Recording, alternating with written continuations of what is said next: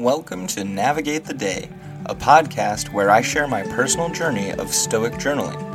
For 365 days, I will be exploring the teachings of Stoicism and how they can be applied to my daily life. This podcast is for anyone looking to find peace, happiness, and fulfillment in their lives. Join me on this journey as I navigate the ups and downs of life and strive to live with purpose and wisdom. Hello, friend, and welcome to Navigate the Day. It is December 23rd, 2023. We are currently in the month of meditation on mortality, and that falls under the discipline of will. Our episode today is 357. What are you so afraid of losing? Thank you for joining me on this journey of self-discovery. I hope you're gaining something from it as well. With that, I'll go ahead and jump into our quote for today. You are afraid of dying. But come now, how is this life of yours anything but death? Seneca, Moral Letters, 77.18. In this passage, Seneca confronts the fear of death by challenging the notion that a life consumed by anxiety and unvirtuous living is any different from death. Seneca suggests that a life lived in constant fear and without virtue lacks true vitality, resembling a form of living death. By doing so, he encourages a shift in perspective, urging individuals and himself to reconsider the quality of their lives and the true essence of living virtuously, rather than being consumed by the fear of death. So that led us to today's journal prompt. If I relaxed my tight grip on life, what would happen? If I were to make an actual effort to relax my tight grip on life, I might start living a life where I'm not trying to protect and at the same time run away from it. It's ridiculous when I stop to think about how I'm acting. I fiercely protect the habits and familiarity, becoming rigid in my schedule and routine to a fault, wherein I become unbearable whenever I deviate from them. I know that I hold too tightly to the life I had. That's pretty clear as I take a quick moment to reflect on my behavior over the last half a year or so. I have fought reality tooth and nail for far too long. It definitely is starting to cause more harm than it should, or I'm comfortable with. This sometimes can be akin to grasping a rose and allowing the thorns to dig in, almost welcoming the pain because it feels deserved. It's easy to see how this line of thinking is unhealthy and detrimental to one's well-being, though. I'm learning that letting go of the past is essential for personal growth and happiness. Holding on so tightly to what was only prevents me from experiencing and embracing the present.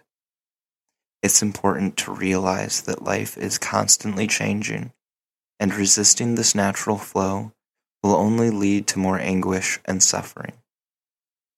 By accepting and adapting to the present moment, I can begin to heal emotionally and regain control over my well-being. It's time to release the thorns and allow myself to heal and grow, embracing the possibilities and beauty that lie ahead.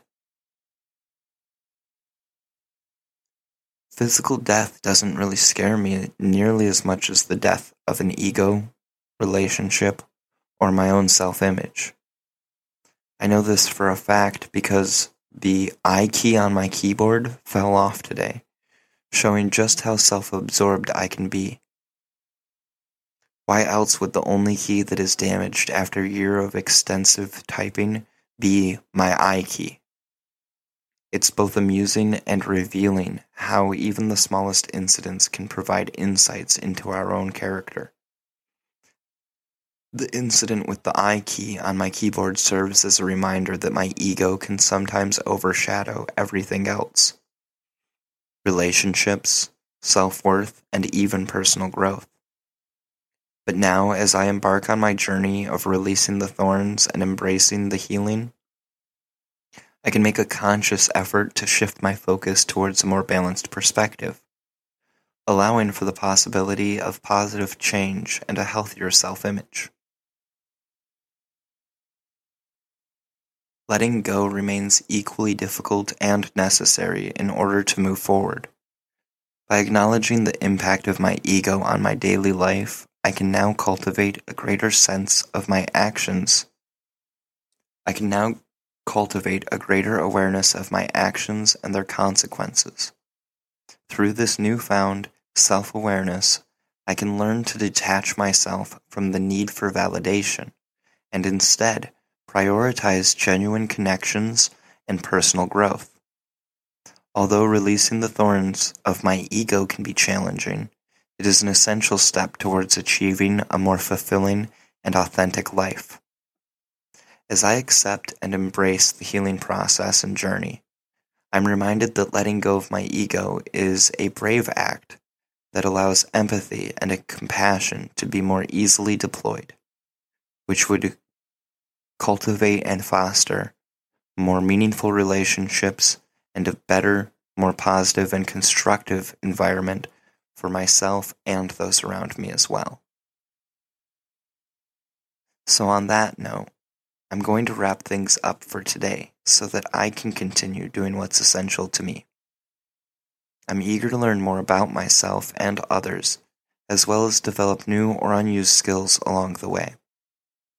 I hope that I get more opportunities to show my gratitude and appreciation to those I love. I also need to remain patient as I progress, remembering that all things in life take time. I enjoy journaling as it helps me to reflect daily, and recommend that everyone try it for a while at least. I feel good about getting these thoughts out, even when it is difficult or feels unhelpful. So thank you for taking the time to listen to me ramble. Stay safe, and until next time, I wish you the best, and know you can handle the worst. Peace and love, friend.